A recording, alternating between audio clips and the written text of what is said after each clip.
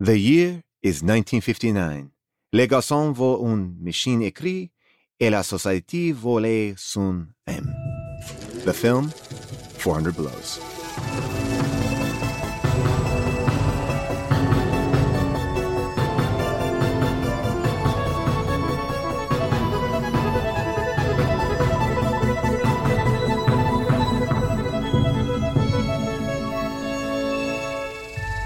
Hello, everybody, and welcome to Unspooled.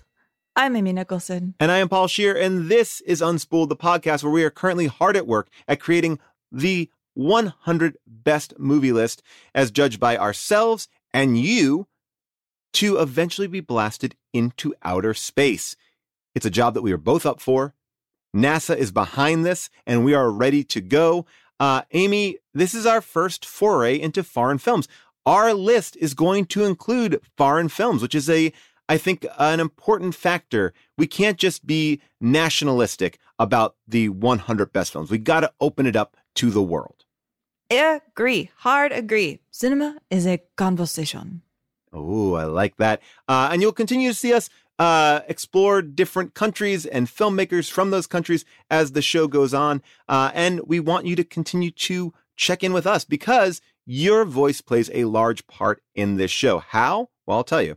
You are going to vote on our last film in this mini-series. We have a poll going right now for your favorite high school film that you want us to talk about in our final episode of this mini-series. Get those votes in on our Facebook group. And also, stay tuned because Amy and I are launching a brand new Unspooled way to chat. If you're not on Facebook, if you're not on Twitter, if you're not on Instagram, you can get involved in the conversation. Stay tuned for that. We'll get those details out to you very shortly. But I'm very excited to see what you all pick. Let's leave that on the table for now. Amy, I'm so excited to talk about this film. It's available on HBO Max for free if you have HBO Max. And I think most of you do if you subscribe to HBO because it's part of the package. And I love it. I'm excited to get into it. Is this, what's your connection to this film? Like, have you seen it a bunch? Not a bunch, but I have seen it. And as a critic, I'm always interested when a critic makes a movie. Ooh, yeah. All right. Well, Amy, are you ready to unspool it? The year is 1959. Alaska becomes the 49th state, and Hawaii follows at 50. The Dalai Lama and tens of thousands of Tibetans flee to India and remain in exile to this day. Fidel Castro comes to power in Cuba. Frank Lloyd Wright completes his design of the Guggenheim Museum in New York City. Mattel launches the Barbie doll. Consumers are listening to The Rat Pack, Doris Day, Ella Fitzgerald, and they're watching Bonanza and The Twilight Zone on their TVs.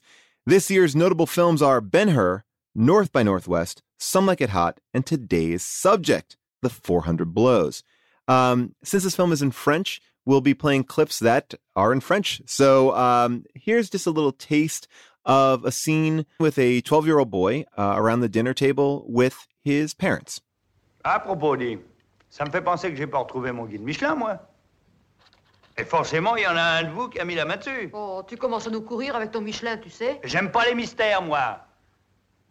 Tiens, t'as encore laissé quelque chose sur le feu. Moi? Ah, non, j'en suis sûr. Qu'est-ce que tu lui prends? Oh, c'est le bouquet. Mais éteins-le au lieu de crier. Oh! Mais au lieu de crier, va chercher de l'eau. 400 Blows. It is the story of 12-year-old Antoine, who is a boy who is abandoned by his self-centered parents and oppressed by a school system that rewards obedience and authoritarianism over nurturing his innate kindness and creativity. Antoine is played by Jean-Pierre Léaud, and starting from this very first scene where he winds up taking the blame for a nudie calendar that's passed around his boys' school, he becomes adrift and punished and alone with nothing but a best friend and his own determination to be free. 400 Blows is the semi-autobiographical story of the director, Francois Truffaut. This is his debut, and he becomes one of the major voices championing the auteur theory. 400 Blows premieres at Cannes on May 4th, 1959. So if you take that and rewind it back, the big song of that weekend was Come Softly to Me by the Fleetwoods, a gentle hit, partially recorded in the Fleetwoods' own bedroom. I would say that fits Truffaut's indie vibe, and perhaps that is why Come Softly to Me is on the soundtrack to one of America's best-known boyish coming-of-age movies, Stand By Me. Come softly, darling. Come softly, darling. I need some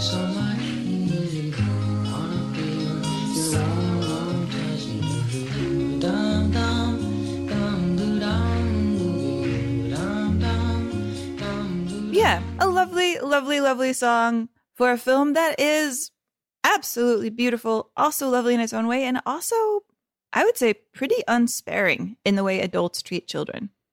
Yeah, Amy, this movie really affected me in a real way, and I didn't know what to expect. I've never seen this film before, and I wanted to say at the top of this episode, I am going to allow myself to be incredibly vulnerable and ask you a couple questions, because this is all kind of new to me. I don't know much about Truffaut. I don't know much about French New Wave, and I want to, talk to you about it. And instead of me researching it, I figured I could have this conversation and not pretend to be smart. So I'm going to tell you right off the bat, talk to me about French New Wave. I know this is, I guess, the beginning of French New Wave, but what does that even mean? Yeah, well, to talk about French New Wave, it's really important to talk about Truffaut himself.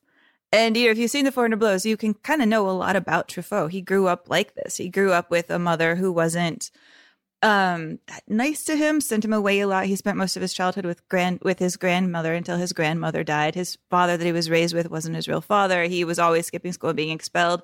He was kind of a ne'er-do-well, except what happens to Truffaut is that he goes AWOL from the military once he's enlisted, and he winds up befriending a man named Andre Bazin.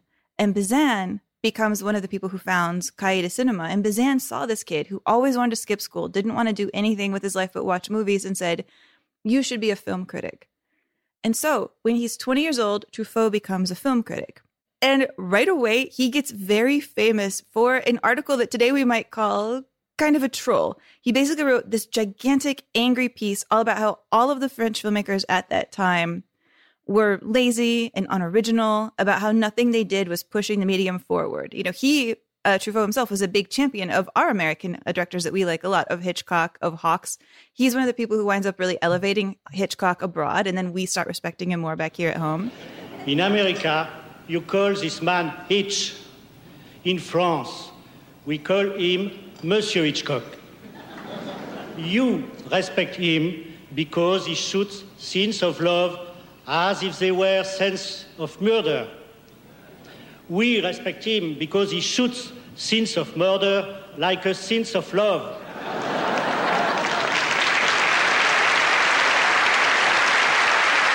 Anyway, it is the same man we are talking about, the same man and the same artist. When I began to direct films, I thought Monsieur Hitchcock was fantastic, maybe because he weighed more than 200 pounds. Therefore, I tried to eat more and more. I gained 20 pounds, but it obviously didn't work. I knew I had to find another way to understand the proportions of his genius. So I asked Monsieur Hitchcock to give me an interview of 50 hours and to reveal all his secrets. The result was a book. Actually, it was like a cookbook full of recipes for making films. But the great secret of Monsieur Hitchcock is the secret of cinema itself. He's like, our films don't do anything. They're not about anything. They're so weak. And so he becomes kind of this enfant terrible, this like mean, nasty young critic who just was, people thought was kind of cruel. And so what happens as he's building up his career and criticizing the French films that he thought were so stuffy and old? One of his nicknames, by the way, is the grave digger of French cinema. Is in 1958, he becomes the only French critic that Cannes does not invite to the festival. They're like, We are done with you. You are such an annoying little snot. We're sick of your shit. We're making the real films over here, like our big kind of boring, grandiose, blah, blah, blah, blah, blah, blah, blahs. We don't want your kind. And so he's complaining at home to his wife and his wife's father, who was a producer. And his wife's father's finally like, you know what? If you think you can make a film, make a film. And so he makes 400 Blows. And so 400 Blows to him was this rebuke of everything stuffy that was happening in French cinema. And you have to love this kind of like clapback evil irony of Truffaut being like, you banned me from Cannes in 58. Well, in 1959, I'm going to be back with the film and I'm going to win Best Director. And that is exactly what happened. The effect that he had on cinema is so apparent to me now. I mean, obviously I saw it backwards. Like I've seen all the films that he has inspired. And now I'm like, oh, clearly his fingerprint is on so much, or this film's fingerprint is on so much. I mean, so this style is new wave. Is that what you're kind of saying here? Like this, realism or this grounded grittiness? Is that kind of what they mean? Yeah, that coupled with this indie aesthetic that comes out of limitations. While everybody in France who's working within the system has more money to do things like have color film and have tripods and have things set up and have dollies, Truffaut doesn't have that. So that's why the film is in black and white. It's not just stylistic to him. It's black and white and handheld just because he didn't have the money for color and for real camera equipment.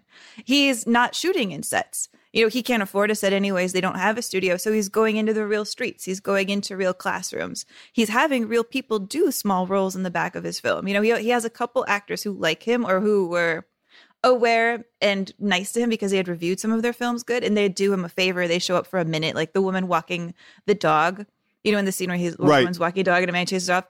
That was Jean Moreau, like a fairly big star at the time. So she was doing him a solid by showing him up. Oh my gosh. Well, I also know that he has a lot of like famous directors in here as well, like Jean-Luc Godard and Jean-Paul Belmondo.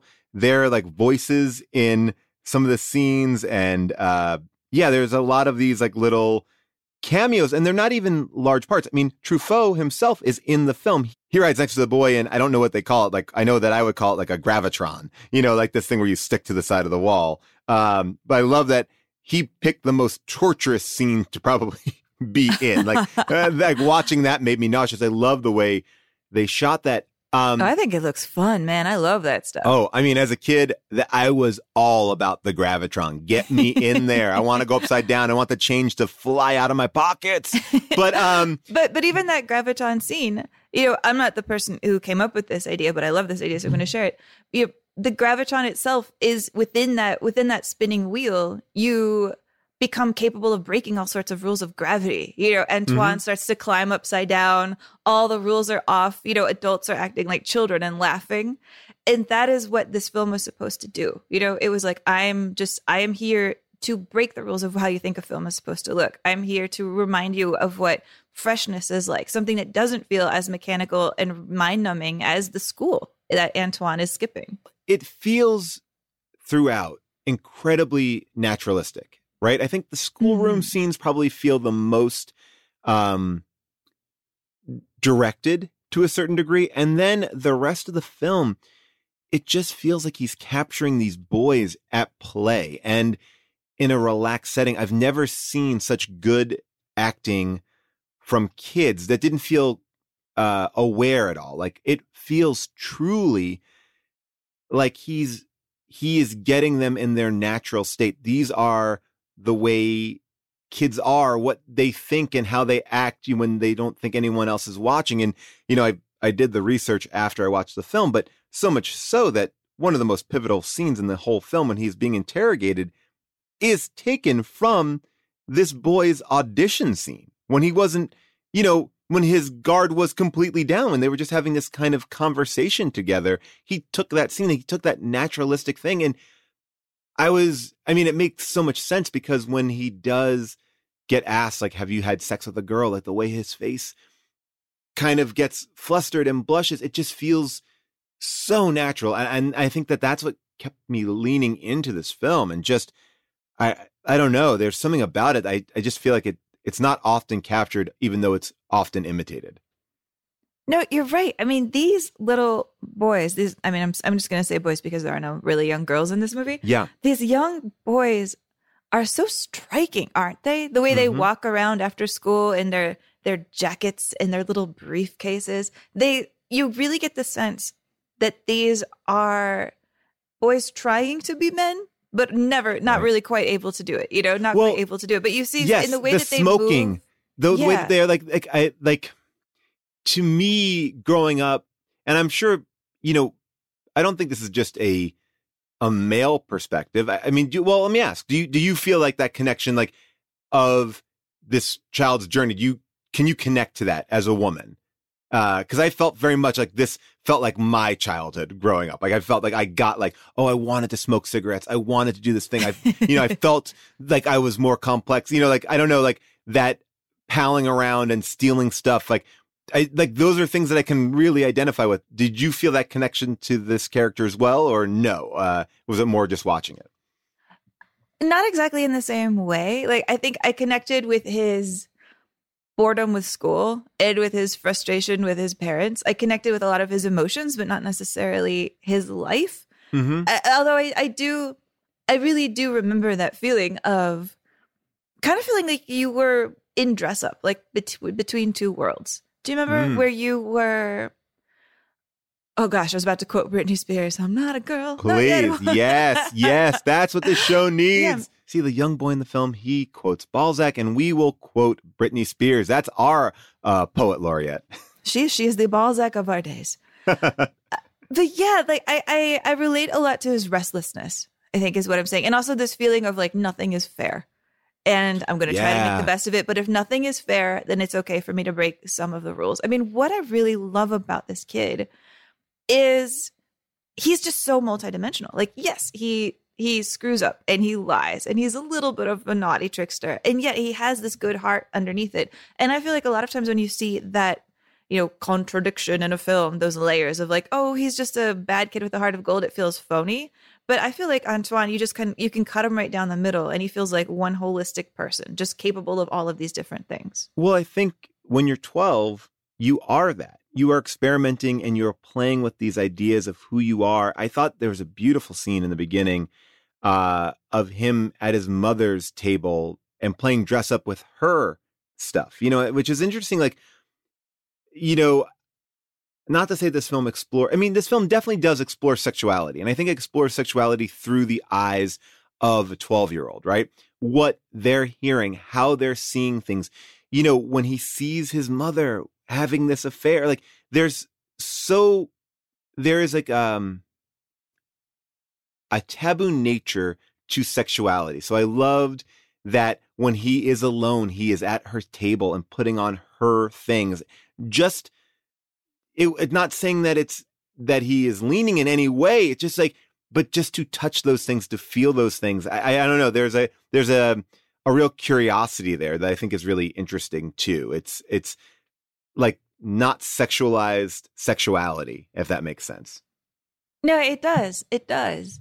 It dovetails into how I feel like he just walks and sits even. Like you see his expressions and he feels like he's imitating an older man, or moving like a grown up, walking with authority in these things, and the whole thing is a bit of a costume, not that much different than curling his eyelashes.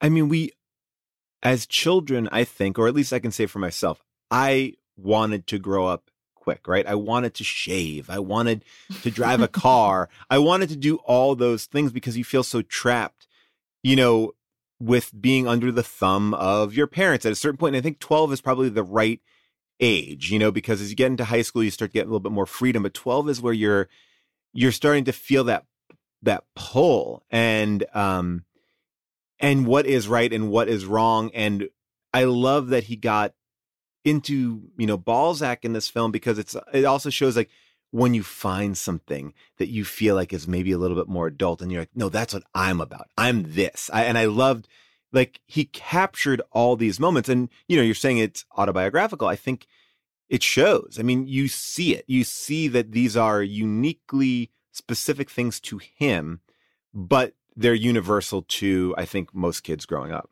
Yeah, I mean, it's autobiographical to the point that Truffaut really did steal a typewriter so he could buy movie tickets.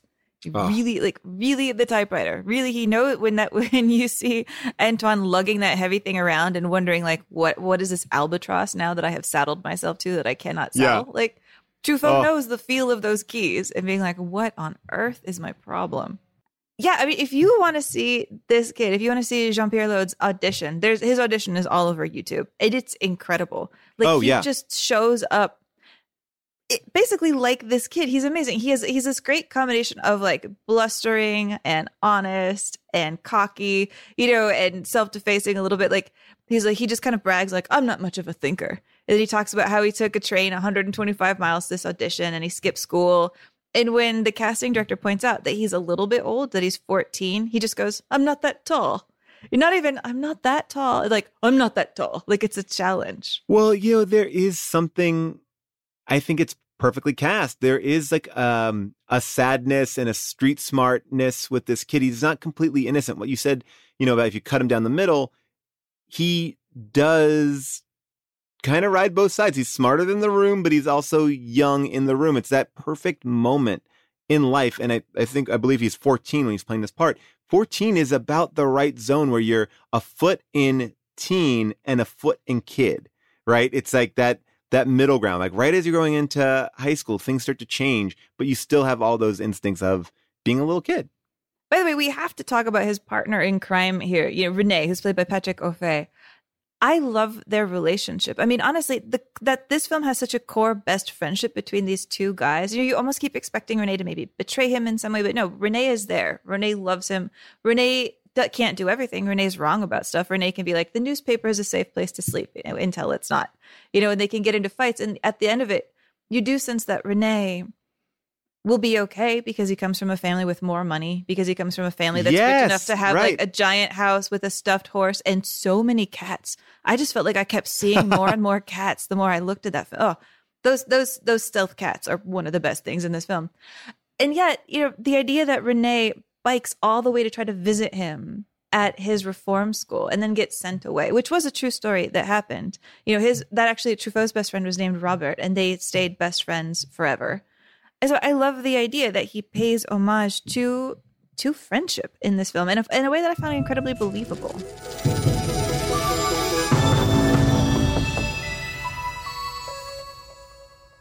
I also kind of was obsessed with the locations. I know he couldn't afford sets, but that apartment, the way that their bodies barely fit in that space, everyone's kind of, it reminded me of, parties I went to in New York that were in like studio apartments, like the dumbest parties, everyone's crowded into the kitchen. You have to really like map out 15 minutes if you want to go to the bathroom just to get to the bathroom, like that kind of, because the crowd is so deep and, hard to navigate through. But I remember throwing one of those when I first moved to LA and I got a studio apartment. I was like, everybody come over. And it was August and I was baking stuff in the oven and I was on the 4th floor of a walk-up without air conditioning and nobody came to my house ever again after that. It was so miserable. I mean, you want it so bad, but you have no place to do it. I went to so many of those like studio or like 1-bedroom parties. It was the worst. But there was nothing else to do.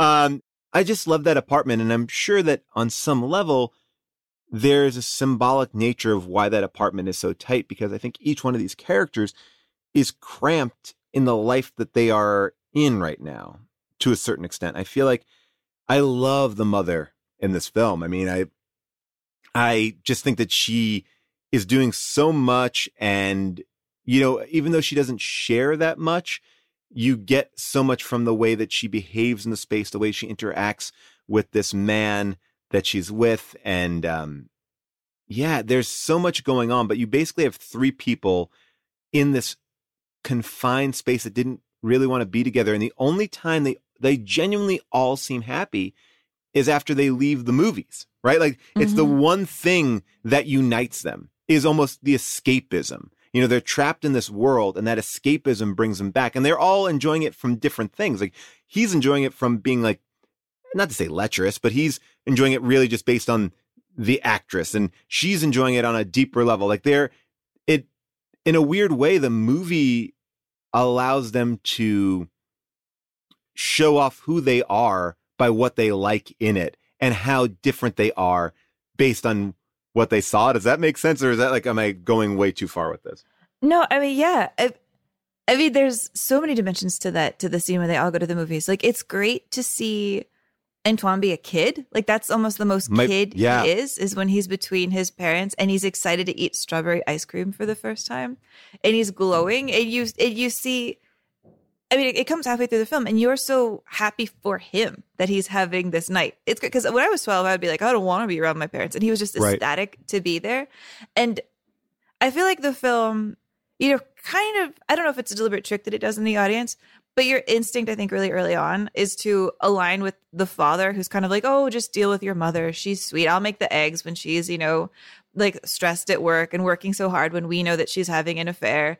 But then in this scene, you at least the dad's kind of crass. It is teaching him that women are just valued for their giant breasts and that his dad is not the greatest role model either. And I appreciate that because I think it's really easy for this film to become the my mother is a cold person and she's the source of all problems movie. No, but I think his mother gets him more than his dad. And I felt in the exact same trap that you did, or not that you fell in this trap, but you get connected to the dad in that first scene where he asks for like 10,000 francs, right? And his dad's like, well, if you're asking for 10, you really need 5, but on that, you probably just need 3. So I'll give you 1. Like, it was like this really, I was like, oh, this is a cool dad. He gets his kid and, and he just seems like the pal. And so quickly you realize like, oh, that's not what this kid needs. He needs something more akin to what the mother provides at the end, not the end, but when she's kind of at his bedside and they're having this conversation. He needs a parent who's there and cares and can see him, because these parents only really see him through how other people say he is. I don't think that they know him. Like, they live with him, but he doesn't seem to be part of the things that fuel them. And as a parent, I can't understand that, but as a kid, I can recognize that. Yeah, I mean, and I think your point about the house is so smart. I mean, this is a house, by the way, that they were filming in, and they were so broke while they were filming this movie that the power would shut off while they were trying to film it. But that the fact that the mother can't open the door and sneak into the house late from having an affair without tripping over her boy's bed. She literally can't do the misbehavior she's doing without disrupting her boy, from the way that the house is laid out. Everybody is getting caught in their misbehavior, right? Like everybody, like even what you said with the typewriter, like he steals the typewriter. It's so heavy. It is literally the albatross. Like it's weighing him down. Like everybody's misbehavior is inconvenient to the life that they live, which is even, I mean, we should even talk about this. Like the idea of the title makes no sense, right? 400 Blows. Like what does that even mean? I never understood that title. I still don't understand it now. And then I did some research.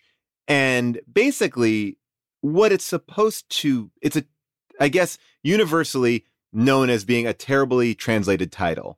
But the idea, if you know the title in French, is it's raising hell, right? That's kind of the idea behind it, like creating chaos or raising hell. Like that's the intent of the title. And that's what these people are kind of, they are raising, in different ways, like you see the kid definitely doing it in big ways, but, the mom is doing it too. Like they're all rebelling, and maybe there's a part of us that, that longs for that rebellion no matter what. Like, like if you have something good, you want to wreck it. You want to see, you want to try something different. Like there's that energy of youth, at all times. It's true. And I mean, I'll be honest, I do have like empathy for the mom regardless. Like you can tell 100%. at least that she got pregnant really young, and that the man who got her pregnant didn't stick around. And so she had to get married, in order to try to build any life for herself and her son at this moment. And so she marries this guy who's okay, but she's not happy on a deep level. And you can sense that she's still a really young woman wanting something for herself, still feeling like she didn't get to grow up. I like that we have that little moment of her alone where she looks into the mirror after she sends him out to go buy flour. And she, kind of caresses her face and looks at herself in the mirror and checks to see that she is still a young, beautiful woman. You see this longing in her. I mean, don't you feel like she pops visually more than any other character in the film? Like, for lack of a better term, everyone else in the film seems like they're covered a little bit in soot, and she feels like she pops like in white, and her hair, there's something in her look that seems like purposefully brighter than anything else. So I do think that she's calling you in. I love the mom. I identify with the mom, or I feel, I don't know. Maybe that's because I've come from a childhood that had like interesting parallels, but I mean also like this idea of like what it's like and how hard it is to be a single parent and to make that choice to be she can't get out of this. I mean, like she is trapped, but she is also in a prime of her life too. Like, so it's a real struggle. Like she's making the right choice for her life, but not the right choice for herself, which I guess you have to do when you are a parent. Yeah, that's a really interesting point about the way that she's costumed and the way that her hair is. Yeah, she does sort of walk through the scenes. I mean, I feel like this movie has immediacy. It doesn't feel like it's taking place with, even though it is by a director reflecting on his life, it doesn't feel like a reflection. It feels very direct, like this is all happening right now to this kid. It feels almost documentary. And yet there is something in the way that she pops out of the frame that has that feel of you're remembering what your mother was like. When like you see a film where like a character is just slightly overdressed or her lipstick is too red. Right. And it's almost, you feel like you're seeing her through the lens of somebody else in that scene. Yes. Yeah. There is something to that. And I think it's touching that even though he was really young, Truffaut himself, when he made this film, he's able to understand her. Even if he doesn't ever have a scene where she's like, I lay out why I'm mad and why I'm upset. She doesn't need that. I think you can put her together if you have any empathy.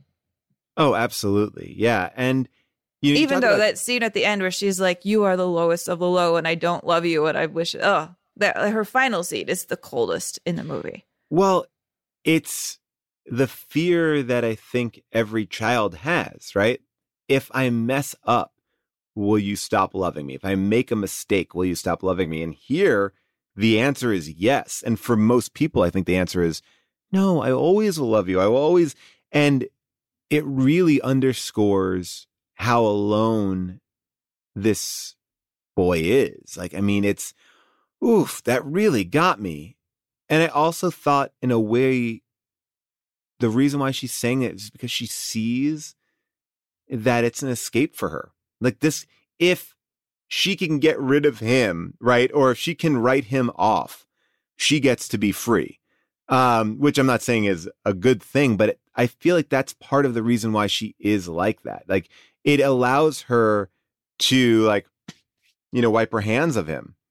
I don't know. Maybe I'm wrong. I don't know. But that to me feels like the motivating factor for it. I don't think that she's that upset with him.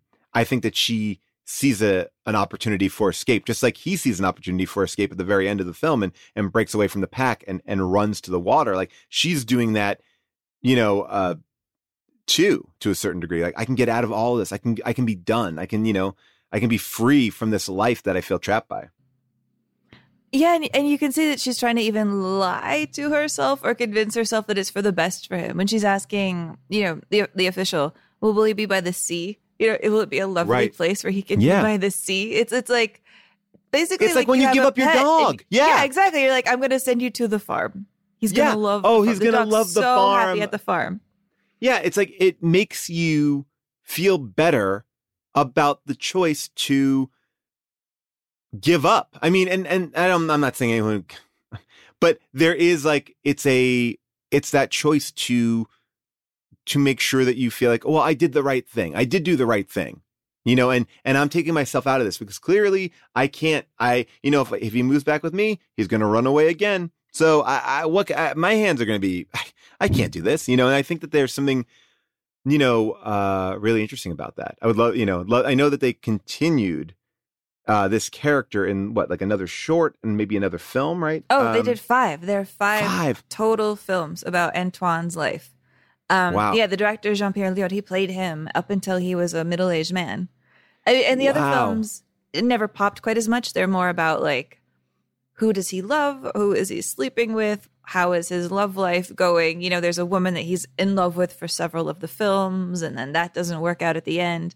But yeah, I think the other films didn't hit as hard because I don't know if they felt like they had as much of a societal statement as much as what is it like to be a feckless man who's cheating on your wife when she's pregnant and writing novels about how you love too many women to ever settle down. Yeah, there's something really interesting about how the system here is being a little bit put on trial as well. Like when you see the scenes in school, he's being forced into a level of expressionism that it's unfair, right? Like the school is so, or at least it seems to me strict. By the way, the sets are blow my mind. This schoolroom looks so shantytown 1920s. When I saw the movie, it was 1959. I was like, wow, that's what French schools look like, or that's what a French prison cell looked like. I mean, that's it's almost like a body cage. But there is something about, this school doesn't appreciate his imagination. The school doesn't really listen to him. No one listens to him. No one allows him to be who he is. So the only time he has this freedom is when he's not there. Like, I love that scene where he steals the bottle of milk and just drinks it. It's such a kid, like, he does all the things that a kid would do, like when you threaten to run away and do all these things, like, but it is because no one's acknowledging who he is. He is just part of a system. And if that's a family system, if that's a school system, if that's the legal system, you just have to abide. Like, it doesn't take into account any individuality. And I think that's the thing that is kind of, I don't know, for me, it like just hits home. It's like, wow, like all these kids who don't have, their voices are not heard because just because you're not subscribing to the system, they are deemed not worthy. Yeah, I mean, its version of creative expression is you write down a poem that somebody else wrote.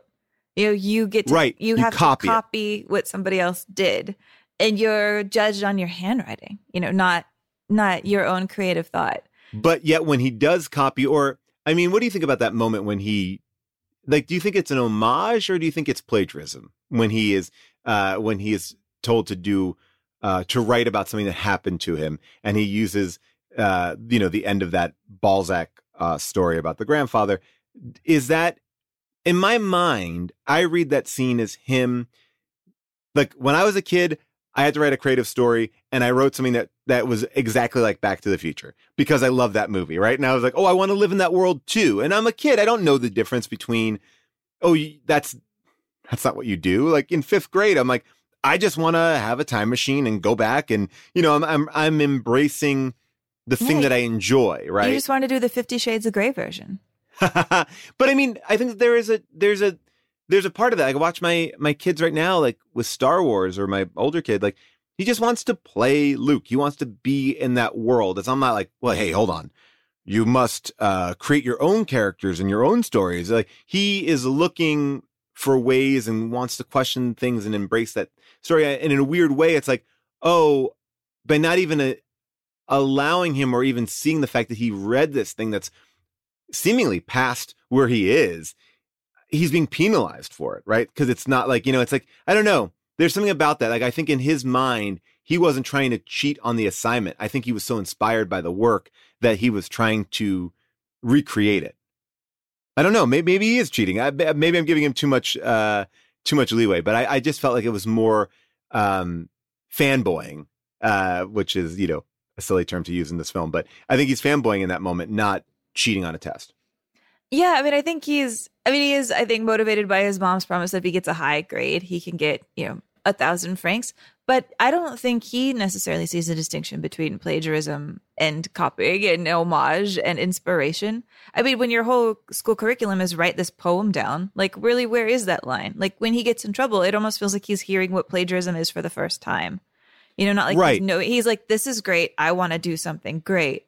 Not like, oh, this guy will know what I did and it's in trouble and I can get caught. Like, it seems like such a naive mistake that he made that he doesn't seem to know it's wrong until he's screamed at. His outrage, I think, in that scene is completely legitimate. Even if from the distance we could be like, well, you did plagiarize, son. You did. His complete belief that this is not a fair crime. And our belief, you know, from the outside that, like, shouldn't you see that kid and be like, hey, you're interested in this? Here's a great book.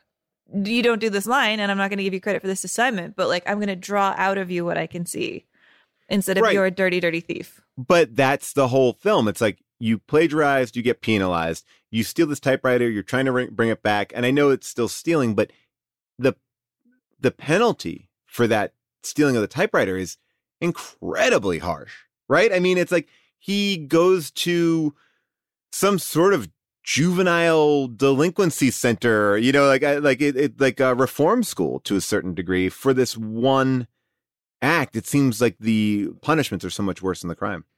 Well, yeah, I mean, when you think about how everything in this film escalates, like, he gets in trouble because somebody put a nude calendar on his desk, you know, and he was like, great, it's a nude calendar. He wasn't like, oh, my eyes, I'm such an innocent. He was like, nude calendar. And then he takes the blame for a thing that had been passed through all of the desks. And because he takes the blame for that, he misses out on recess, and then he's forced to clean the board, and he misses, and he's given extra homework, and then he can't do the extra homework because, like, his mother comes home and is like, go get the flour, and then he has to turn the light off. It's the same thing that we saw happening in Stand and Deliver. You know, your household affects your ability to do your homework.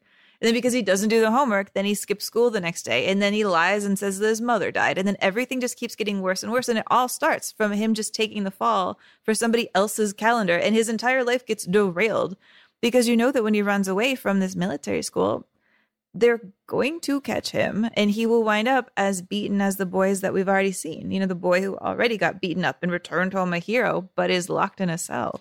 What do you think that last scene is? I mean, it's, you know, this is my first time seeing this film, and my research before we wanted to sit down and talk, you know, I think that frame, that last scene is one of the greats, right? Like one of those scenes that, you know, people talk about. And when I saw it, I felt like the turn to camera is interesting, right? Because he looks right down the barrel and it freezes. It kind of abruptly. There was a part of me that also saw him making contact with someone trying to get him, like someone from that school, like, we got you. Like, it just feels like he's free until he's found. And I feel like that moment that the camera and he connect eyes, like that freedom again is lost and pulled away, but we got to enjoy him for that run. I don't know. There was something about, I don't know why I felt that in that moment when he looked at the camera, like I was like, oh, he's caught now. And that's the last moment of freedom that he's going to have for a long period of time. And we don't, you know, there was something about that. It was like, it was beautiful and then also sad, but that's at least the way I kind of read the end. I don't know. How do you read the end? I don't know. I mean, let's listen to some of that music to get kind of into the spell, you know, because I love how this ending builds from the naturalism where you only hear the sound effects and his feet. I mean, it's the longest like pair of tracking shots that we get here. And then it builds and you finally get the score, and then he makes it to the beach and the camera pulls back and you have this really lovely framing of him where he's alone just in desolation. You know, it makes him look so alone in this world to be on this empty beach with no other people. There he is in all black, you know, really popping against these pale colors.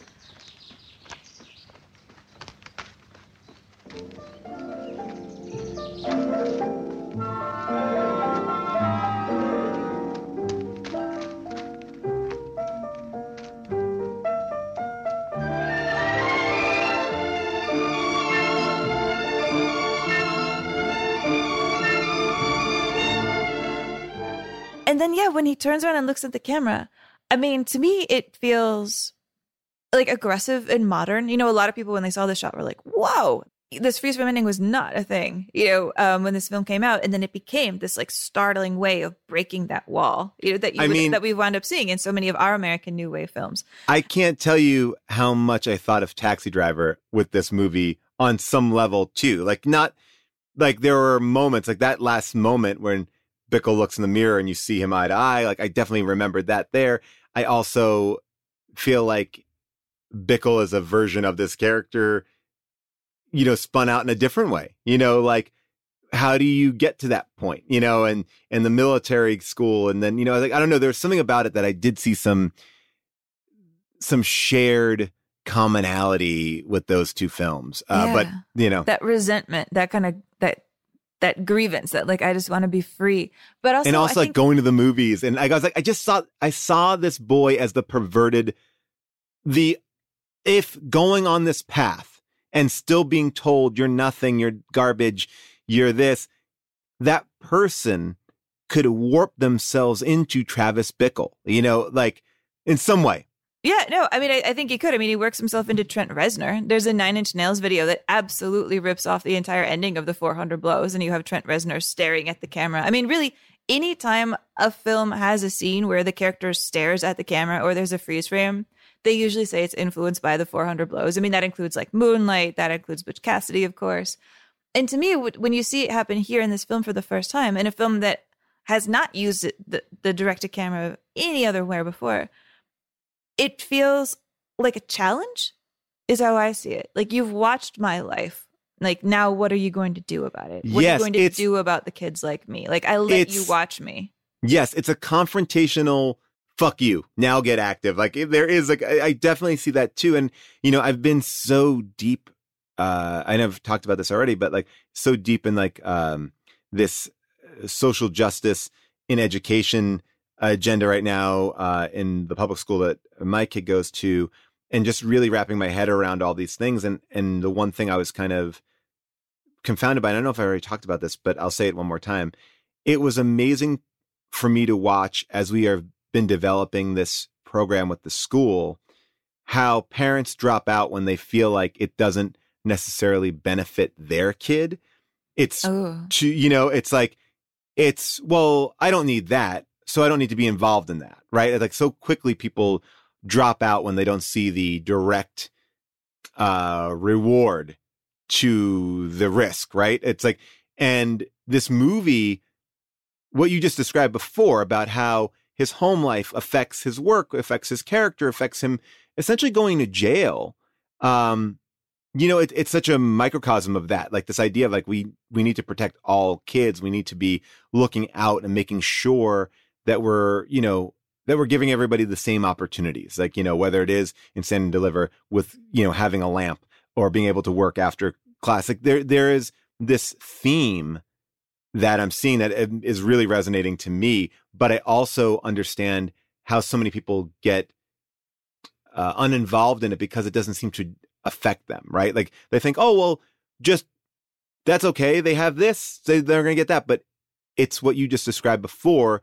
And sorry to get on this long tangent about this, but this idea that like, it's just not one thing, because one thing leads to the next, leads to the next. And what you described, I think, is very common for a lot of kids in this world going to school. Like they can get behind so quickly, and then they're just labeled as these delinquents, these troublemakers, the non-educated, can't get a diploma, but it's because no one was there to catch that fall. No one was there to listen to them. The parents are too busy. Everyone's too busy. And they're just passing a note that says, this person's trouble. Great. Stamp it. This person's trouble. And then all of a sudden you are trouble. And I think that's why that scene where he's, put in this paddy wagon and being driven out of the city, this film opens up with our tour of Paris. And this film loves Paris. I mean, the idea that the Eiffel Tower is just always there somehow in the center of the frame until it gets closer and closer and closer. This film is such a love letter to the 9th arrondissement, which is where Truffaut grew up. And to see him in the van being taken away from all of this, like staring out through the bars and sobbing, you feel that sense of you are ripping this kid away because you're only concerned about the effects of the problem, the consequences, the way in which this kid acts out. You're punishing the consequences and you're never fixing the source. Nobody ever really gets to the source of why he's been making any of these mistakes. Because adults don't have time, right? On some level, that's what this movie is saying. Like adults don't have time to really connect with kids and understand what is going on with kids. And it's a beautiful perspective of a child. Not like this movie feels, and I think this is what we were saying in the beginning, it feels like it has a 12-year-old's point of view. And I think that's the incredibly hard thing to do in film, because as you get older, your point of view changes and you want to create in a different way, but to keep that point of view alive, like no adults care, or care to care, is interesting. I also thought of that scene when he was in the paddy wagon of Pinocchio, like this idea of this boy who, this doll who wants to be a real boy. And here it's a boy who wants to be an adult. And then he gets that wish, gets to go to Pleasure Island or whatever, Pinocchio goes to it. I think it's Pleasure Island. And then is surrounded by, okay, you're reckless. You can run around, you can have fun, you can do all this sort of stuff. And how quickly that lifestyle traps them. And then you lose that innocence. And then you're trapped by this, this other character. Like there's something, I thought there was a real similarity between Pinocchio and this as well. Boy going out into the real world for the first time, thinking he knows what is right. No one's there to help him. And then he gets caught, in this other thing, and luckily is saved. But that moment in the paddy wagon really just reminded me of Pinocchio, as Pinocchio was staring out of the bars, and especially the Disney movie version of it. Well, yeah, because, what is he going to learn at that reform school except tips like, don't steal typewriters, they have serial numbers. Like, do this better next time.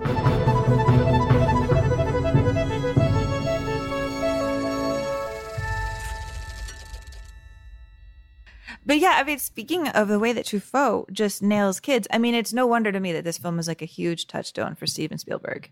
That Steven Spielberg is like, that is how it's done. To the fact that when Spielberg made Close Encounters, he cast Truffaut as one of the scientists. This is him talking about it. He loves movies more than anybody I've ever met in my life. You can take all this new Hollywood bullshit and get all of us guys sitting in a room together, and he puts us away. He knows more about movies than any of us ever will. Did he try to be influential in any way in terms of how you handled No, scenes? he didn't. He made suggestions occasionally, and I wanted him to make more, but he would just make them when he felt comfortable about making them. One day he said, Stephen, and he'd bring me over and he'd show me a bunch of extras when the camera was not on them, what they were doing, picking their noses, scratching their rear ends. He said, you must capture this. I said, Francois, I can't capture somebody picking their nose while this Renaissance fair is approaching from out of the Northwest. Come on, And because Truffaut has this very devilish sense of humor, that he will pick things out in the background and fasten on them and just not leave it. He with binoculars spend hours watching the extras 100 feet away. He loves that. He loves that. I mean, Truffaut, by the way, if you're racking your mind to remember who he was, he is the scientist who, in this film, literally cracks the code, plays the code of the aliens. Tous les sons ensemble, s'il vous plaît.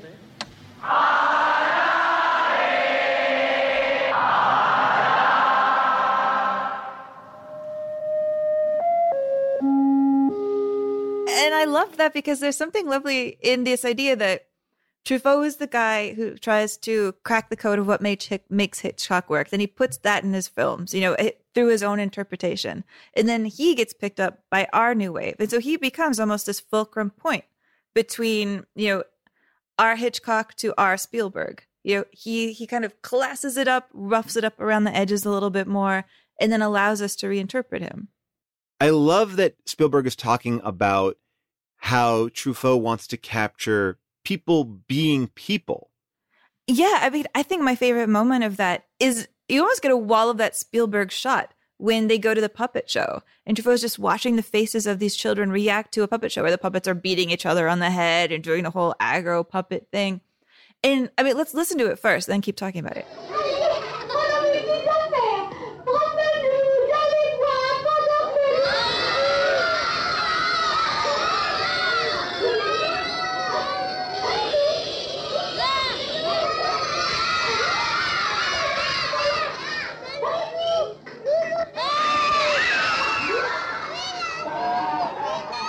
I mean, those reactions, that mix of screaming and laughing and awe, I mean, to me, that whole sequence is almost a statement about a few things. Like, one, the power of entertainment.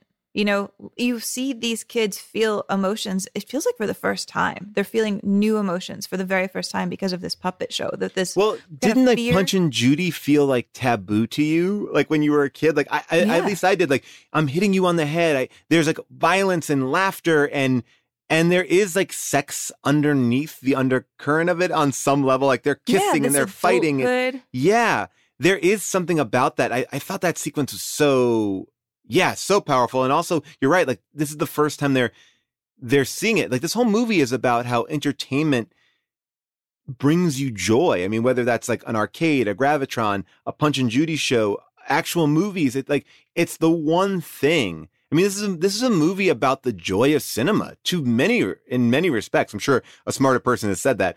But that it is the joy of entertainment, like what that brings, how that calms a life, that is in turmoil or trouble. Yeah, I mean, and the power of it. I mean, because some of these kids don't even look like they're having joy exactly, but it is about like how the things we show kids make an impression on them.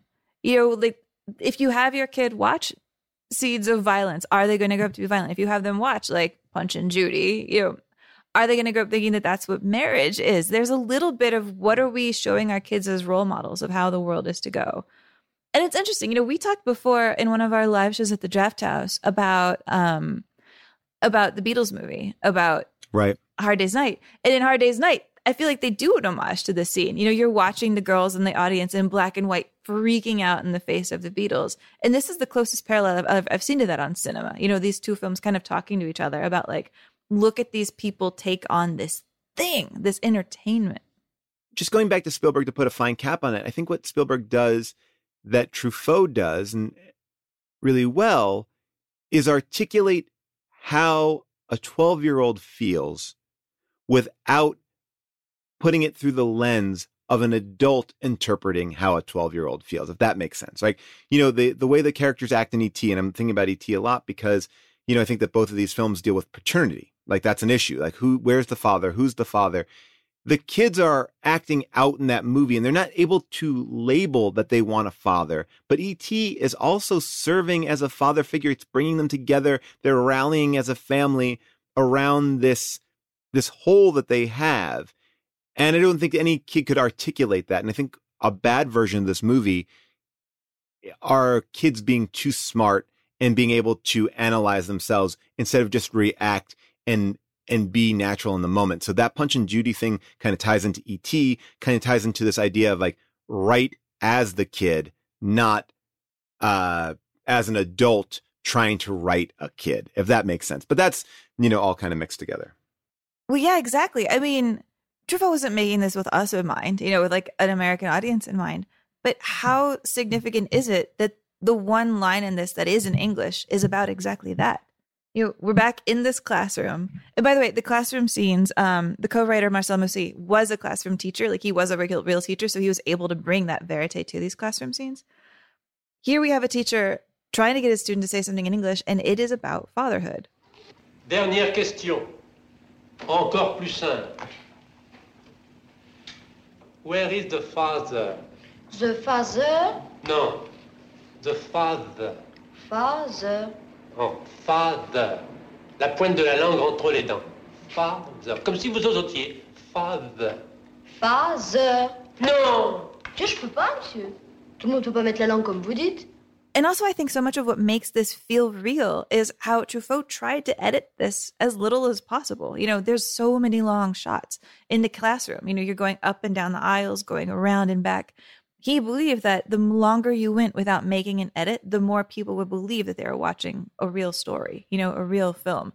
That edits, he considered them phony in a way, which is something he learned from Andre Bazin. And Andre Bazin winds up dying the day that he starts to shoot this film. His great mentor, like his own father figure who had meant so much to him. That's why the film is dedicated to Bazin, for being the person who really was his shaper, who really is why this film exists.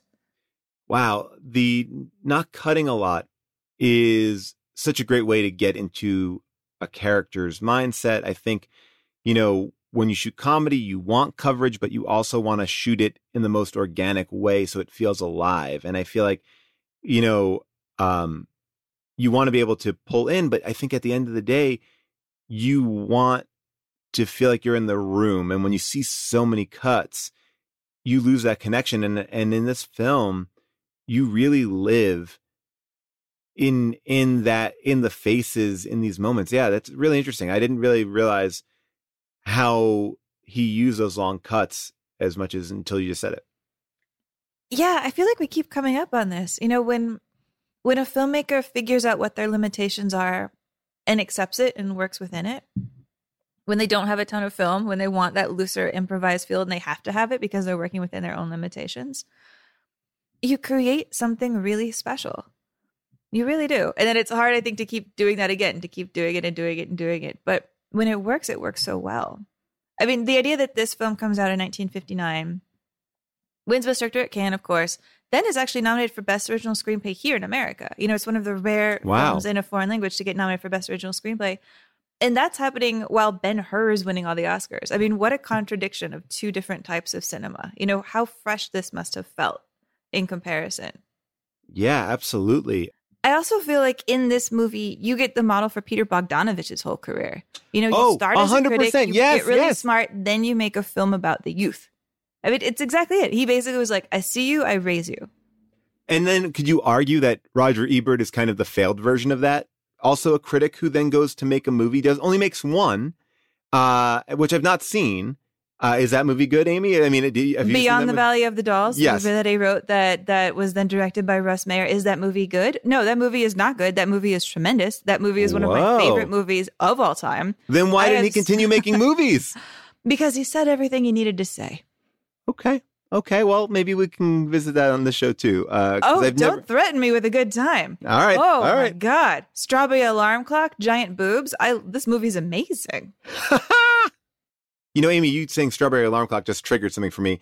thinking about my interpretation of this film was very different because I think the way I learned about this film was through a children's program, and it gave me a very warped perspective of it. I don't know if you ever saw this scene on Sesame Street.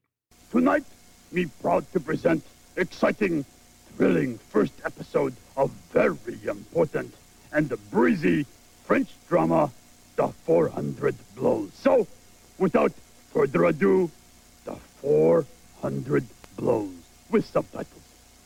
Happy birthday, dear Grover. Happy birthday to you.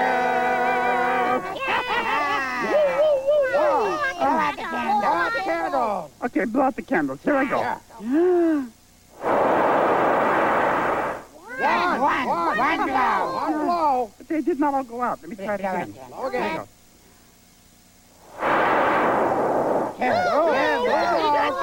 But they did not go all out. Here we go again. And you get the idea. You get the idea of 400 Blows. I've never seen that. Pretty great Sesame Street, always at the cutting edge. Was it actually even subtitled? No, it was not. I can't imagine that anyone looked at this film with a negative reaction, but I'm sure you might have found one. I mean, but I don't even know what the dig would be, because it feels like this is the film that brings in French New Wave. It's a film that is successful in America, but were there any digs on this movie? No, everybody basically sat down and said, yes, we agree that this obnoxious guy, the gravedigger of French cinema, made a really great film. Okay, fine. Maybe he knows what he's talking about. But there were digs on Truffaut himself. Let me start actually, though, with some of Truffaut's own negative reviews that he wrote, the stuff that got him banned from Cannes in 1958. He called the French cinema that he hated le cinéma de papa, talking about fathers, your dad's movies. Oh, God. And when he got banned from Cannes, it was because he was writing things like that Cannes, unless it made radical changes, it was doomed. And he said the films of tomorrow are going to be made by adventurers. Young filmmakers will express themselves in the first person. They will tell us about their experience. The films of tomorrow will not be made by the functionaries of the camera, but by artists who see filmmaking as an amazing, exciting adventure. And that was the challenge he laid down for everybody, including himself. And so when he succeeds, Godard, another person who we absolutely have to talk about in this season, they're really good friends at this point. They have a falling out later, but he backs him up. And he says, after this film wins at Cannes, Godard says, film auteurs, thanks to us, have finally entered the history of art. But you whom we attack have automatically benefited from this success. And we attack you for your betrayal because we have opened your eyes and you continue to keep them closed. Each time we see your films, we find them so bad, so far aesthetically and morally from what we had hoped that we are almost ashamed of our love for the cinema. We cannot forgive you for never having filmed girls as we love them, boys as we see them every day, parents as we despise or admire them, children as they astonish us or leave us indifferent. In other words, things as they are. Today, victory is ours. Although we have won a battle, the war is not yet over. Wow. Yeah. I mean, can you imagine? I almost wish we were this heated in the broad strokes of cinema today. But then, of course, Truffaut, winds up becoming really successful, making a ton more films. And then he becomes the subject of the same kind of eye rolling. Another critic was a friend of his said when Truffaut was later in his career, you know what? I liked the tough, uncompromising Truffaut. I liked him pecking on the skull of the pompous, old-fashioned film farts. I liked when he was excommunicated by the Cannes establishment. Now I'm mad at him for going to Cannes. He let himself be dressed in a tuxedo. He let himself be swallowed by the big buttering up factory, tossed in granulated sugar, tamed and sweetened. What will be left of the former Truffaut? I think that's only fair to say of someone who holds film to such a high standard. I think it's impossible to be in the system and be out of the system at the same time. Yes, you can retain an authority, you can retain elements, but it does change you. It just does change you. If you can call up any actor you want, if you can get anything you want within reason, it does change you. And look, you have filmmakers like P.T. Anderson and Quentin Tarantino who are at the top of their game, making movies that people want to see. And yes, they still have to fight to get, probably the budget they want, or, a studio or some element behind them. But at the end of the day, every actor that they want wants to work with them. Everything that they really want is at their disposal. Money is probably always going to be a little bit of a battle, but when that happens, you do change. When the doors are open, you're less hungry. It is, I think, a fair critique or a fair question to ask of somebody. You change, and hopefully you are changing, but you're bringing people in that you were, right? Like you're mentoring those voices, not just staying in the establishment. I think that's the trick. I want to just talk to you also. Obviously, you're more well-versed than I am in film. You see so much. We talked about Spielberg, how it affects Spielberg. We talked, my theory that this is, even a little bit of Taxi Driver. Where else are you seeing this? Is this to me, also Richard Linklater with Boyhood. And you're talking about this idea of capturing something, the reality of something. There are these directors who I think are influenced. Who else do you see? Who else do you see this influence on? Well, gosh, we're jumping back all the way to the very beginning of our first season. But remember that the script for Bonnie and Clyde, their dream director for this was Truffaut. Right. Oh, yeah. Yeah. They really wanted to import him in to start our American New Wave. So, really, he's kind of the founder of all of it. If Bonnie and Clyde, I feel like, really kicks off ours here that we fell in love with. That's really interesting. Yeah, I think now that I've seen it, I can't unsee that effect because it really became part of this movie is a part of our language of film. From 1960 forward. It is. And I guess part of me is like, oh, it does turn into some of the movies I roll my eyes at. I think we got endless amounts of Boyhood coming of age films for a long time, or like nostalgia of my childhood, blah, blah, blah. But this doesn't have that as much. I feel like Truffaut, by not setting it in his childhood, he's 12 years older than the actor that he has living here. He didn't set it in his own childhood because he grew up during the war. He was a war child. So he says that his own childhood was even worse than this one. He grew up in a time of more hunger and more desperation and more, his parents were broken in a lot of ways by the war. And Antoine has it slightly better. But so I think by setting it into the future and not making it so American Graffiti-ish about the past, it has a freshness that I think the people who imitated him later don't necessarily have. I think I might be the only person in the world who doesn't love Stand By Me. And so I admire the fact that he tried to make something about the kids of today instead of the kids of his generation. Which is interesting because I think, at the end of this miniseries, we're going to be talking about Fast Times at Ridgemont High, which, I think it breaks the tradition of American Graffiti, of Last Picture Show, and kind of is about the teens of now. And I think that that's something that, obviously we really adopt now, whether it's a movie like Good Boys or Superbad, or, there are these seminal comedies that are not the youth of yesteryear. I think that, that to me, is kind of interesting. I think it actually, by keeping it present, you almost don't date it because it ages better than going in the past. I haven't thought that out totally, but I believe that that's to be true.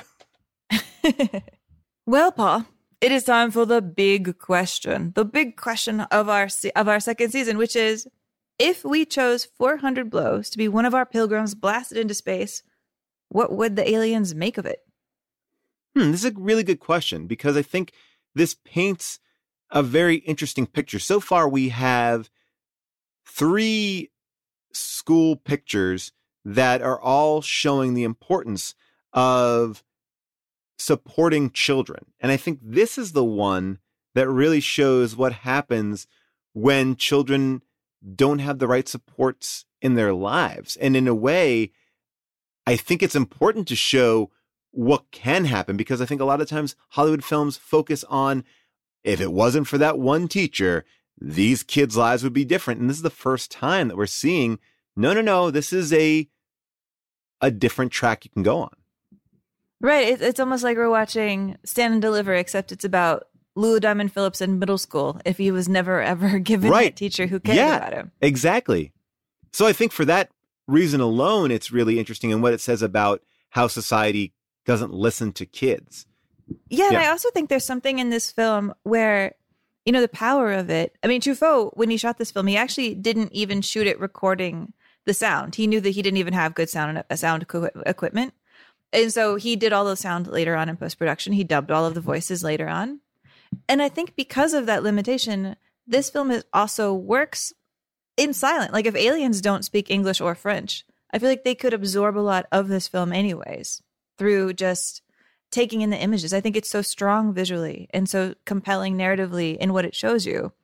I think it would hold up. Yeah, I didn't think about it like that. I really love that idea. I mean, to me, I feel like an alien would be able to identify with it. And I think would also be shocked at how small French apartments are. And maybe it would let the aliens know, like, if you want to get a more spacious apartment, you got to move to a different country. Although, would aliens think we all lived in houses with stuffed horses? It was either like you're real crammed or you got a stuffed horse. Well, look, if like the aliens are from like Alf's background, they'll be excited because all those cats are in that house too. They're like, "Ooh, dinner is ready." That is not funny. No, but I think this is a really interesting one so far, an outlier in the sense of the children aren't saved here. And as we go forward, I'm going to be curious to see how that also plays out. This is dark yet hopeful, real and true to an experience. And I think we have so far 2 films that are based in real stories that are, you know, I think very, very grounded, and one's a little bit bigger, but also based in a true story. I mean, Mean Girls was based on a book that, you know, that talked about these power dynamics. So really a lot of the films we're talking about, even looking forward a little bit, have their basis in reality, which is interesting. And I didn't realize that. Like here we are thinking about the films that we thought were the best in this kind of genre, and they all actually turn out to be the ones based in reality. Yeah. Most of them, yeah. I like it. I like this trend, and maybe at the end of this, we'll have a bigger point of view about this. But I definitely know that obviously Fast Times has that, and I'm excited to see about Cooley High and Rebel Without a Cause, like where their backgrounds are as well. This is where I'm a little bit nervous about next week's episode, which is going to be Rebel Without a Cause, another movie I've never seen, which I'm excited to see. But we're raising hell, man. We are. I'm raising hell. But that movie also feels like, is that movie of the now? Is that movie of the present? Or is that movie of the past? I don't even know. Or is that movie only about James Dean? I mean, we'll have to see. Let's take a listen to the trailer to Rebel Without a Cause. You know what kind of drunken brawls those parties turn into. It's no place for kids. A minute ago, you said you didn't care if he drinks.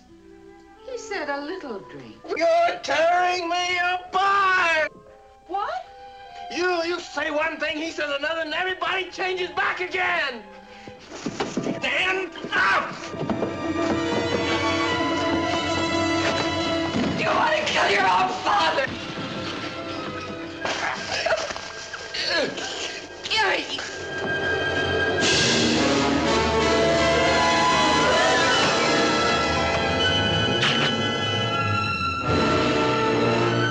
All right, so I'm excited to talk about that. I'm excited to see that. And this has been a pleasure, and I'm going to go seek out these other films. I want to see the continuation of this character. And I just will ask you one more question. Do we get to see the mother in any of these continuations, or is she just gone? Is she out? Well, if you want to see the mother, you actually maybe already have, because Claire Moyer, who plays the mother, she shows up in Amelie. Oh, wow. Amelie? Yeah. Yes, I have. Suzanne, the owner of the cafe. Yes. Moulin. Yeah. Oh, that's amazing. All right. But I mean, I'm saying, do we see the mother as the mother anymore in this boy's story, in Antoine's story? I don't remember. All right. I don't know. All right. Well, it'll be a mystery for us to figure out. All right. We will see you next week for Rebel Without a Cause, which is available wherever you can stream movies. It's a very popular movie. Don't worry about it.